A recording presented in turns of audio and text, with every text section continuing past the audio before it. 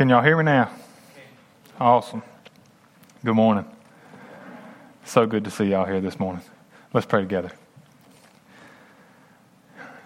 Father, we thank you for not only giving us an opportunity to be saved, but Father, actually giving us your Holy Spirit.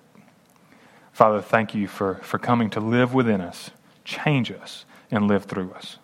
Father, as we read your word, Father, help us to open our eyes to where we can see it clearly, our minds so that we can understand it. And Father, open our hearts up to give us the passion and the desire and the love to go out and to move your kingdom forward. We love you, Father. In Jesus' holy and precious name we pray. Amen. So we are jumping into the book of Acts this morning. I'm very excited. Most of you probably know the book of Acts by the title, The Acts of the Apostles. But I heard someone tell me that, it may more appropriately be called the Acts of the Holy Spirit. So that's what I titled this sermon, The Acts of the Holy Spirit. The book of Acts is literally about the birth of the church, the early history of the church, but showing that it was all done through the power of the Holy Spirit. So when you think of the Holy Spirit, I hope that you think power, because that is what the Holy Spirit is for us, power. He is to give us power, and we're going to talk about that. Acts 1, chapter 1, starting in verse 1, says this: I wrote the first narrative, Theophilus, about all that Jesus began to do and teach, until the day he was taken up, after he had given instructions through the Holy Spirit to the apostles he had chosen. After he had suffered, he also presented himself alive to them by many convincing proofs, appearing to them over a period of 40 days and speaking about the kingdom of God. Jesus, now Luke wrote the book of Acts. He also wrote the gospel Luke. He wrote this to a man named Theophilus. If you're going to take the time to write a big narrative like this to someone named Theophilus, Theophilus was probably a very wealthy or high-ranking individual who had become a Christian, and Luke was writing to him to inform him about how he can have confidence as a Christian, especially if he was wealthy and high-ranking. He would have been one of very few who were. And we can relate to Theophilus in many ways, in the sense of when you make that commitment to follow Christ, that you will find yourself surrounded in many times by people who have no desire to follow Christ. Even if they claim to be Christian, they have no desire to actually follow Christ and live for Christ. And you're going to find yourself having to stand up, make a tough stand around people, and you want to have confidence that what you're doing and saying is right. And that is kind of the perspective that Luke is writing to this man that we know as Theophilus. He starts off just incredibly when he writes that Jesus, and you've heard me talk about this many times before, Jesus, after he died and was in the tomb for 3 days and rose on the third day, he spent 40 days on earth before ascending to heaven to sit on the throne at the right hand of God.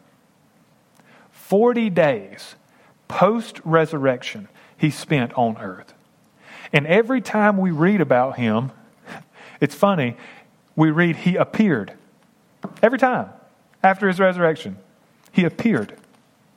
He appeared to them. He appeared to the two on the road to Emmaus. He appeared in the locked room. And that's why it was included, that it was a locked room. In other words, the only way that he could appear in that room is that he came out of nowhere. He appeared. And we often read, he also quickly disappeared.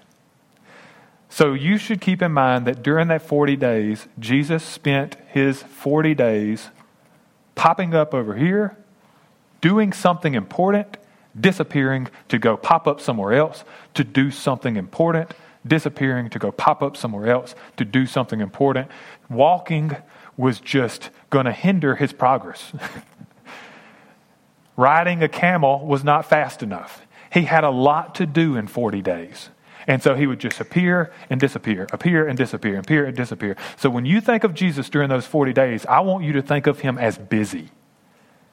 I want you to think of him as committed to having something, a goal that he has to accomplish, and he is going to make the best use of his time. Something that I find myself very hard to accomplish, making the best use of my time. That is something that Jesus was determined to do. And so he appeared, did something really important, and disappeared. So every time you read he appears somewhere and does something, you have to understand that whatever he chose to do with his time was very, very important. And so we read, what did he do during those 40 days? Luke said he presented himself alive to them by many convincing proofs, appearing to them over a period of 40 days and speaking about the kingdom of God. That is what Jesus felt was most important for him to do during those 40 days, was to teach the disciples about the kingdom of God. And that has not changed to today. That is what is most important for us to do, to speak about the kingdom of God to others. He did this on the road to Emmaus, remember, when he appeared to the two disciples? Luke 24:32 says this, they said to each other, after Jesus had appeared to them, had taught them the scriptures, and disappeared, they said to each other, weren't our hearts burning within us while he was talking with us on the road and explaining the scriptures to us? Weren't our hearts burning within us when he was on the road explaining the scriptures to us? What was it in them that was burning? What do you think it was? It was the Holy Spirit. If you are a Christian, you know that feeling. You know it.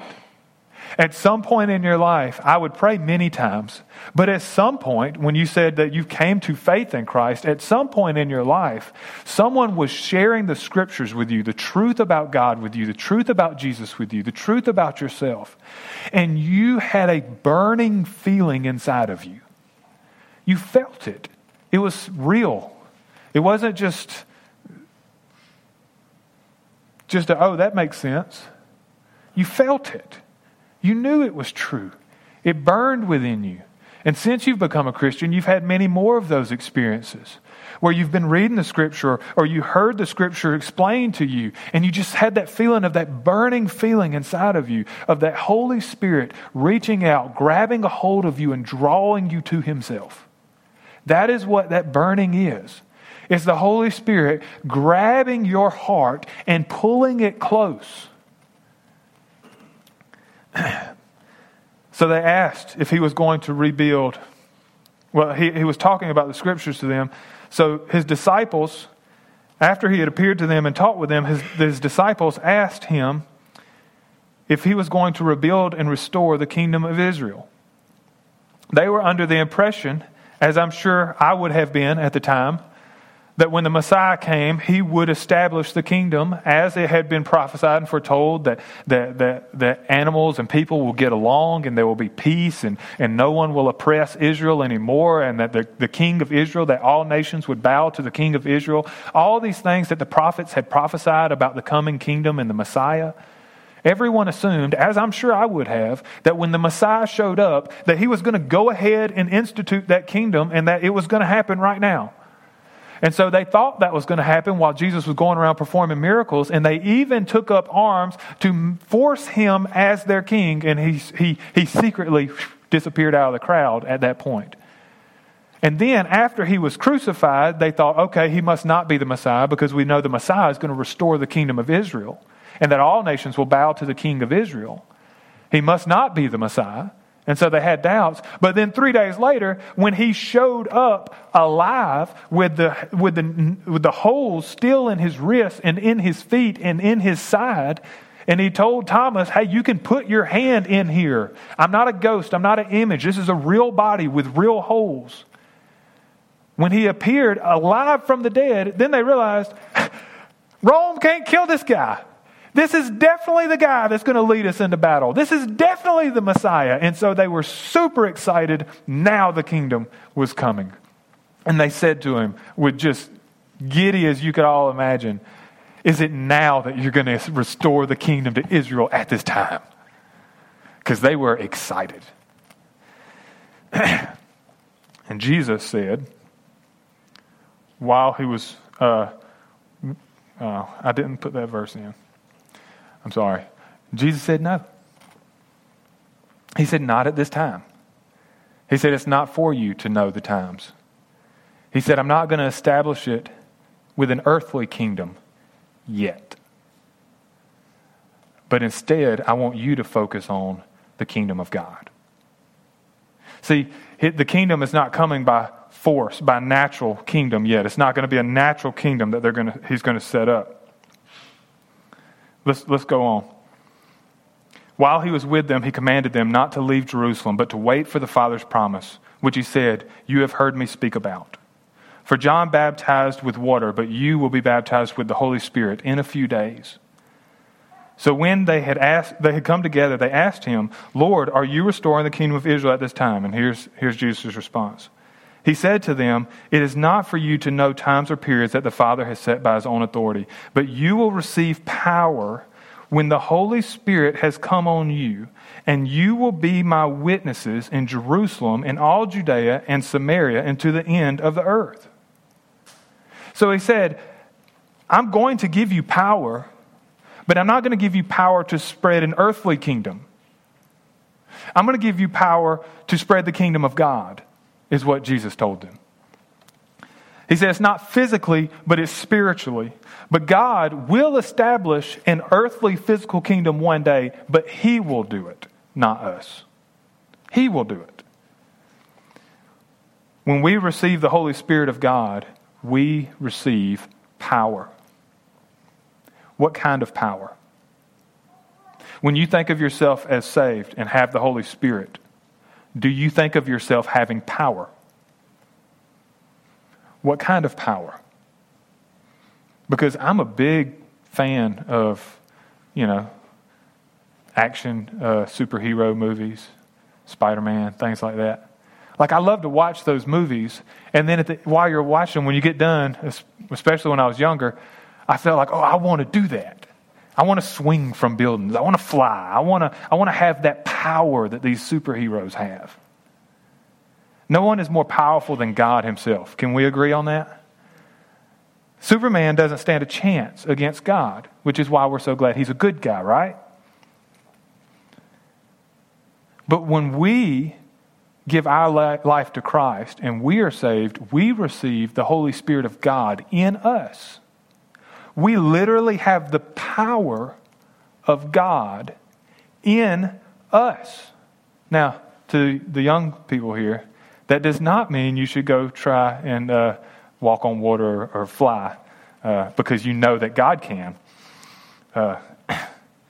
But you do have the power of God himself in you. But so the question is, do you get the ability to use God's power to do whatever he can do? Not a chance. Just because you have the power of God in you doesn't mean you wield the power of God any way you want. Just because Jesus could turn stones to bread doesn't mean you just go outside and say, well, I have the power of God, so I command these stones to turn to bread, and then I command you to disappear. Because what we do with power, unlimited power, there's a reason God is God and we are not, because we would use it for the wrong reasons. We would end up doing, total power corrupts totally or something like that, right? The Holy Spirit is not a genie that you get to command. The Holy Spirit is not the force that you learn to control and do whatever you want with. But the Holy Spirit, being God, can do whatever God wants and can do through you. Peter couldn't walk on water, but the Holy Spirit could walk on water through Peter, and he did. Peter. Now, we know Jesus walked on water. A lot of people say Jesus is the only person who walked on water. No, Peter walked on water right beside Jesus. through the Holy Spirit's power. Philip. Think about Philip. Jesus, we were reading right here, Jesus appeared and disappeared all the time. He could just disappear and appear anywhere he wanted. Philip, after preaching to the Ethiopian eunuch and baptizing the Ethiopian eunuch, the scripture says that the Holy Spirit snatched him away and he appeared in Azotus. He was on the road going down from Jerusalem to Gaza. I don't know how far down the road he made it.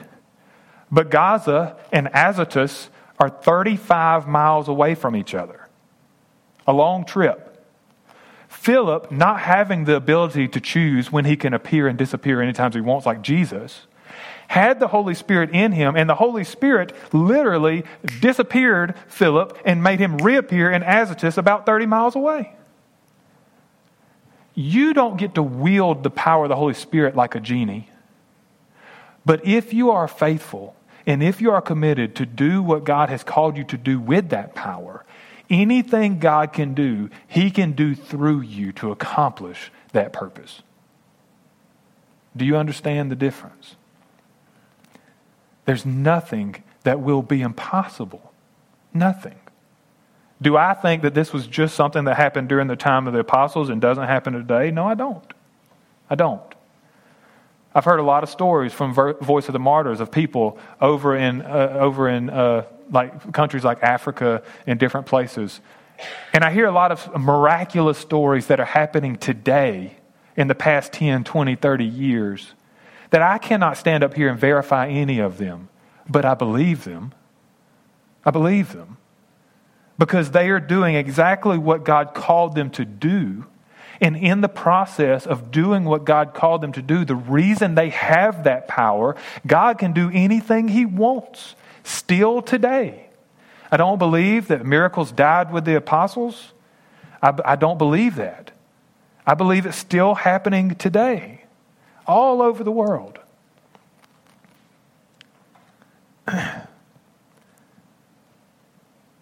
When the day of Pentecost had arrived, Acts chapter 2, verse 1, they were all together in one place. Suddenly a sound like that of a violent rushing wind came from heaven, and it filled the whole house where they were staying. They saw tongues like flames of fire that were separated and rested on each one of them. And then they were all filled with the Holy Spirit and began to speak in different tongues as the Spirit enabled them. I'm going to try to go through this really quick, but I want to give y'all just a grammar lesson. Yeah, like I'm the one that should be given one of those.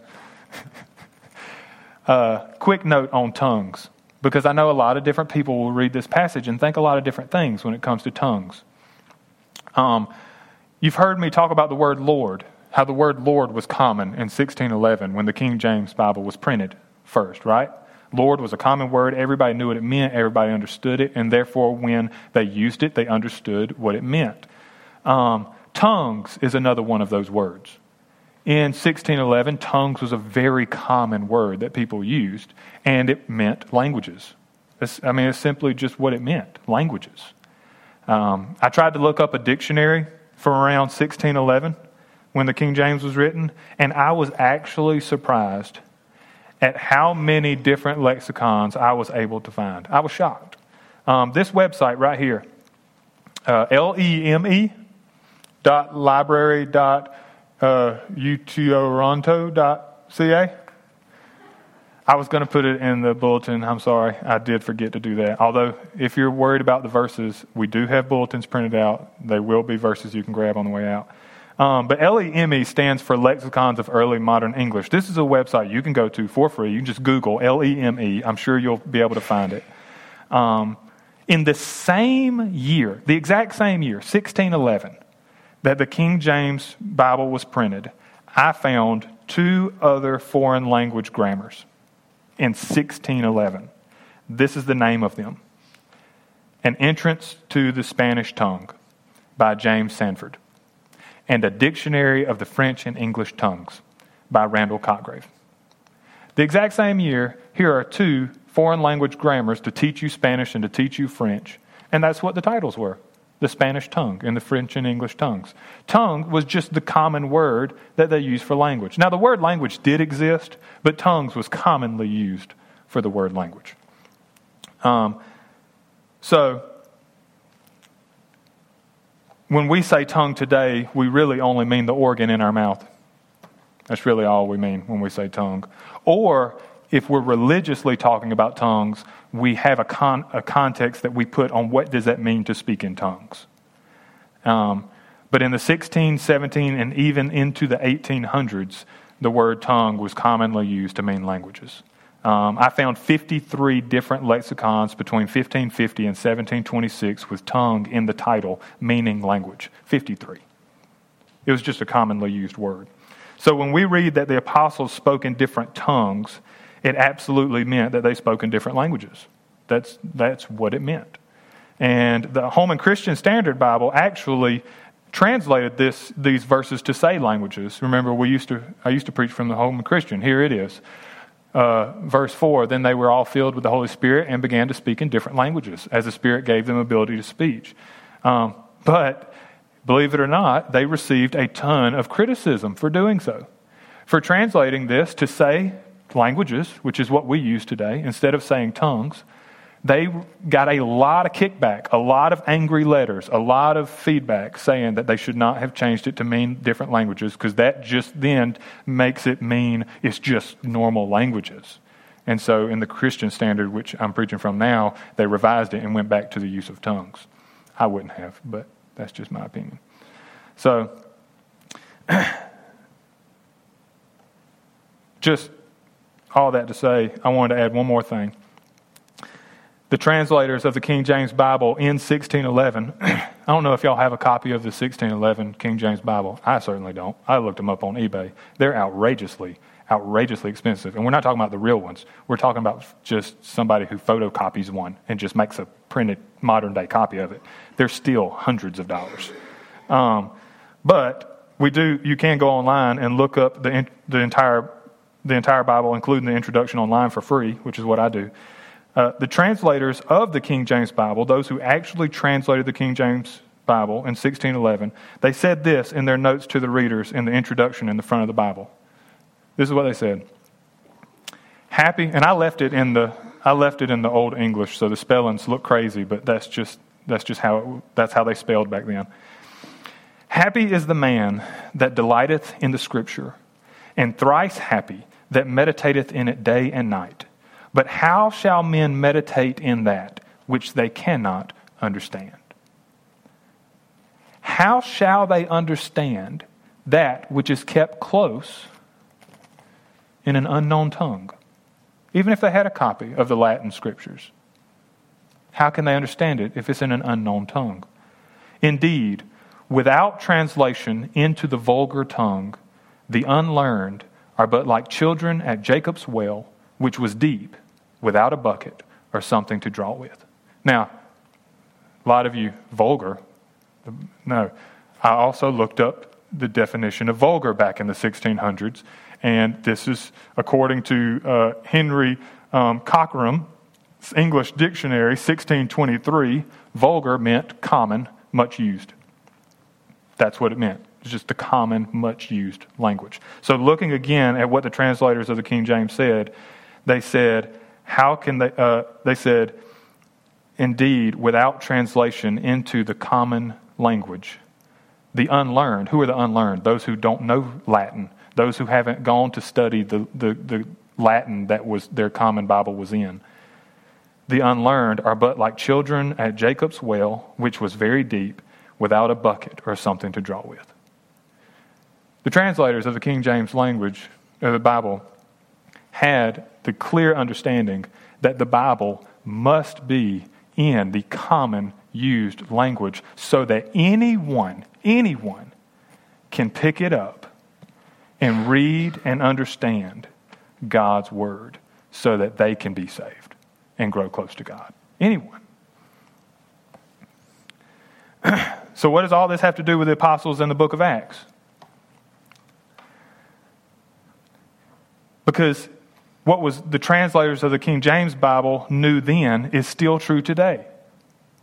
God's word must be given to the people in their own commonly used language because it is the gospel, the good news about Jesus that has the power to save people. The message about Christ is what actually saves people. And that message doesn't have to be written, although we want it written so that if someone chooses to read it, they can have it. But it doesn't have to be written. It's a message. It can be spoken. And the primary means by which the Holy Spirit intended for the message to spread was spoken. That is the primary means by which the message is to be spread. Us, those who have the message, who are stewards of the message, to speak it to others. That is the primary purpose and method of God. Romans 10:13-17. For everyone who calls on the name of the Lord will be saved. Amen? Amen. Everyone who calls on the name of the Lord will be saved. But this is what Paul goes on to say. How then can they call on him they haven't believed in? And how can they believe without hearing about him? And how can they hear without a preacher? And how can they preach unless they're sent? As it is written, how beautiful are the feet of those who bring good news. But not all obeyed the gospel. For Isaiah says, Lord, who has believed our message? So faith comes from what is heard, and what is heard comes through the message about Christ. You are saved by what? Well, you're saved by grace through what? Faith. We are saved through faith. And Paul said, faith comes from what's heard, and what's heard comes through the message about Jesus Christ. And people can't be saved unless someone gives them that message. God has a mission. But He not only has a mission, He has a plan. Or you could say He has a method. God has a mission and a method. He has given us a mission and a method. He wants all people everywhere to love Him. That's what He wants. He wants all people to love Him. And He wants us to love each other. He's done all the work to make it possible. Therefore, since He's done all the work, all we're left with is the message. There's nothing for us to do to earn ours or anyone else's salvation. All we're left with is a message. The good news, the gospel. And we don't just have a man-made message. We don't have a natural message that you can give to others. We have a supernatural message with a supernatural power. You see, when you start talking to somebody about your favorite food, they may get hungry, but that's about it, right? If you start talking with someone about your favorite political party, it may get heated, but hopefully that's about it. If you start talking with them about God and their sinfulness and His call for them to place their faith in Him and to repent, they may get humble or they may get really angry. Usually your two responses, if you give the message clear and don't water it down, they humble themselves knowing you're right.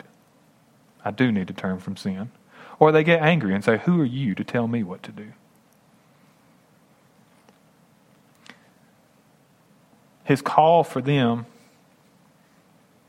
to love Him, that He died for them so that they would not have to perish. Do you know why they get so angry or humbled?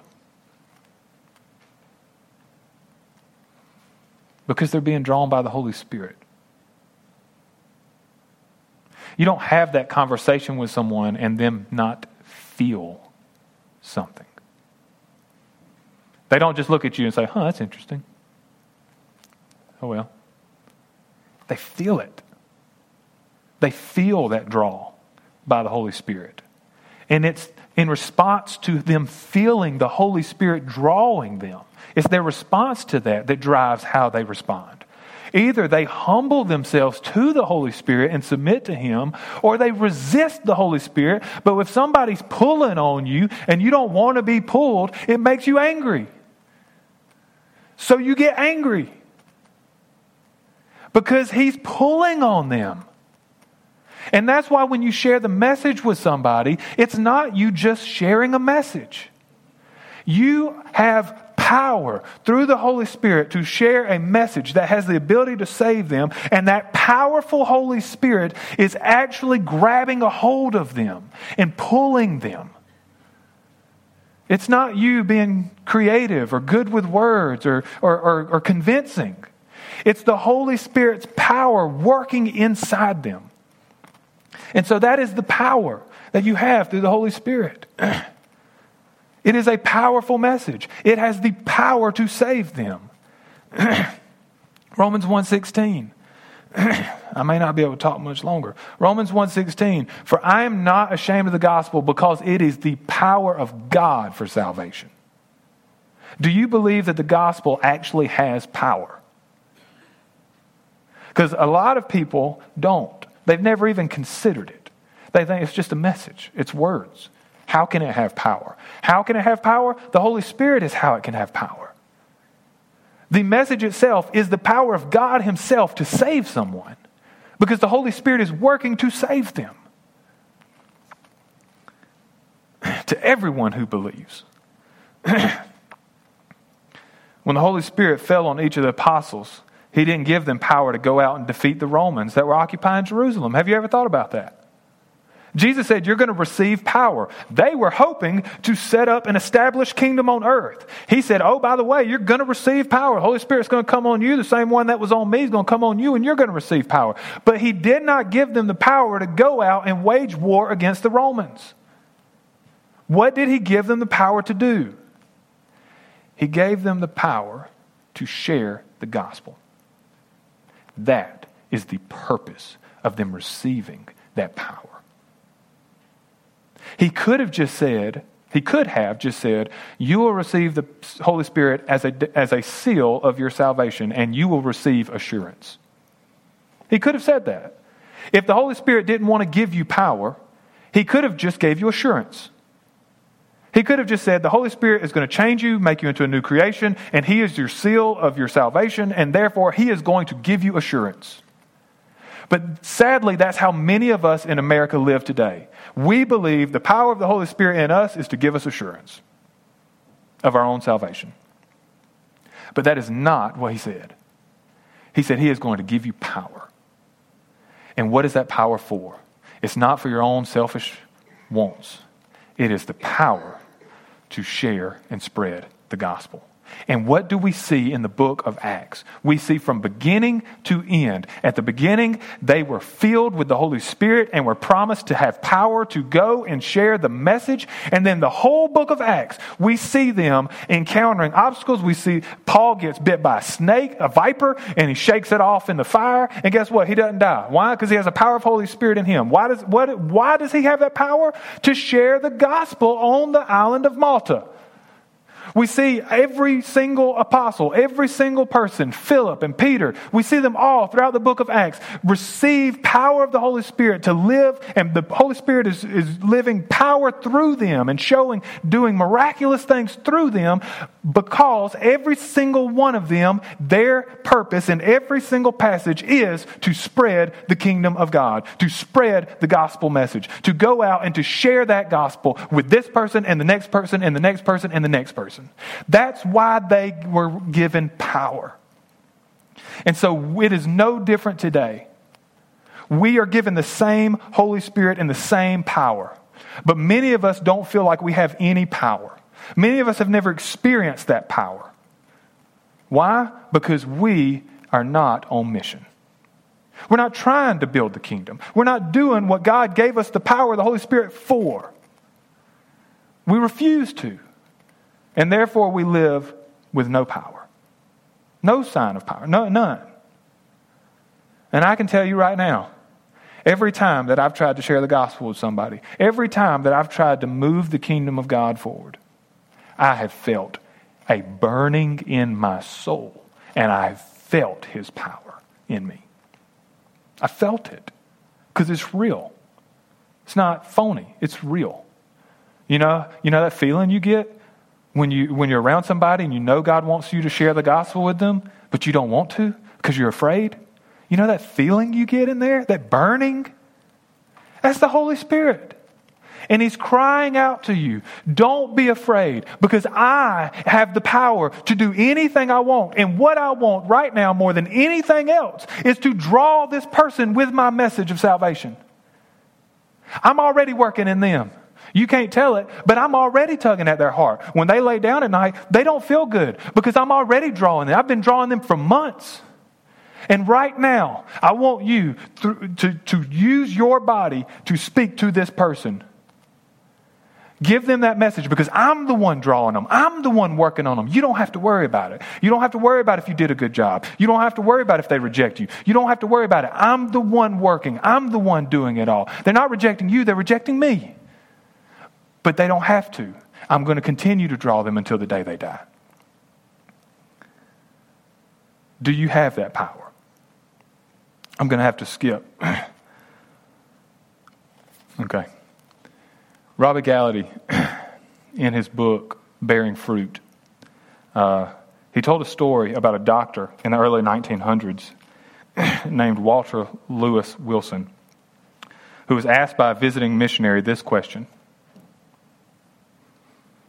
who is the Holy Spirit to you? He responded in the way that I would imagine most of us would. He's a member of the Godhead. He's the third person of the Trinity. That's the way Walter responded. And the missionary said, no, you don't understand. Who is the Holy Spirit to you? Walter thought about it for a second, and this is what he said. He's nothing to me. I have no contact with him, and I could get along quite well without him. He was honest. He's nothing to me. I have no contact with the Holy Spirit, and I could honestly go on about my life the way I've been quite well without him. The next year, while he was listening to a message given by James M. Gray on Romans 12:1, which says this: "Therefore, brothers and sisters, in view of the mercies of God, I urge you to present your bodies as a living sacrifice, holy and pleasing to God. This is your true worship." Gray, preaching on this verse, said this: have you noticed that this verse does not tell us to whom we should give our bodies? It's not the Lord Jesus. He has his own body. It's not the Father. He remains on his throne in heaven. But another has come to earth without a body. God gives you the indescribable honor of presenting your bodies to the Holy Spirit to be his dwelling place on earth. God has come to earth without a body, and he is asking you to give him yours, to do what he wants to do. Robbie said that Wilson returned to his house and he laid prostrate on the carpet. There, in the late hours of the night, he said, "My Lord, I have treated you like a servant. When I wanted you, I called for you. Now, I give you this body from my head to my feet. I give you my hands, my limbs, my eyes and lips, my brain. You may send this body to Africa or lay it on a bed with cancer. It is your body from this moment on." Do we live as though we have the Holy Spirit in us? Or can we just get along very well without him? Who yearns desperately to save those around us? Imagine him, the Holy Spirit, in you. Imagine this next time. You have offered to give him your body so that he can move his kingdom forward on earth. You've offered to give him your body. And the next time you're around someone who's lost, he is desperately yearning to save them and drawing them. Will you let him use your body to share that message? Will you? As afraid as you may be, as scared as you may be, as incompetent as you think you are, will you just let him use your body as his own to speak to them the way that Jesus did when he was on earth? To speak to them in love, to show them love, to tell them how much he loves them, to beg them to repent of sin and to submit themselves to him as their Lord. Will you? Because if you are not willing to do so, then you're never going to know what it means to have the power of God in you. You won't. You'll never experience that power. You'll live this life as if it's really meaningless until you die. But if you do, you will feel that power. And who knows? Who knows what God may do through you? Who knows? He's already at work in them. And he wants to save them through the message about himself, and he wants to use us to do so. Are you saved? Do you have the Holy Spirit in you? Are you willing to give him your body to do as he wants to do and make the most of the time that we have left on this earth? Let's pray together. Father, we love you. Our love fails miserably in comparison to your love. Father, we know how much you love us. We see you proved it by coming and dying on the cross for us. You showed us an example. You gave us an example to live by. You showed us how you want us to live with our bodies, just as you did with your body. You came to this earth, you put on a human body, you lived as a human, and gave us an example of how you want us to use our bodies. To work towards the building of your kingdom so that more and more and more people will spend eternity with you forever. Father, we just ask you to forgive us because we all could have done better. Up to now, we all could have done better. Father, forgive us where we haven't. But Father, going forward, just use us. Reassure us when we're afraid. Reassure us when we're afraid of what's going to happen and whether or not we have the right words or how it's going to come across. Just reassure us that it's not about us. It's all about you. That you're the one doing the work. That you're the one drawing people.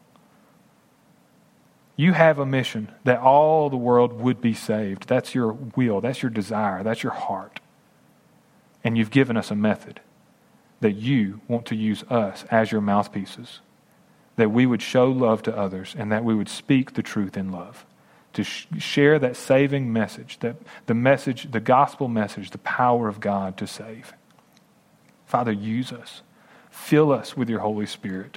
Work through us and just amaze us with what you have planned. We love you, Father. We thank you. In Jesus' holy and precious and eternal name we pray. Amen.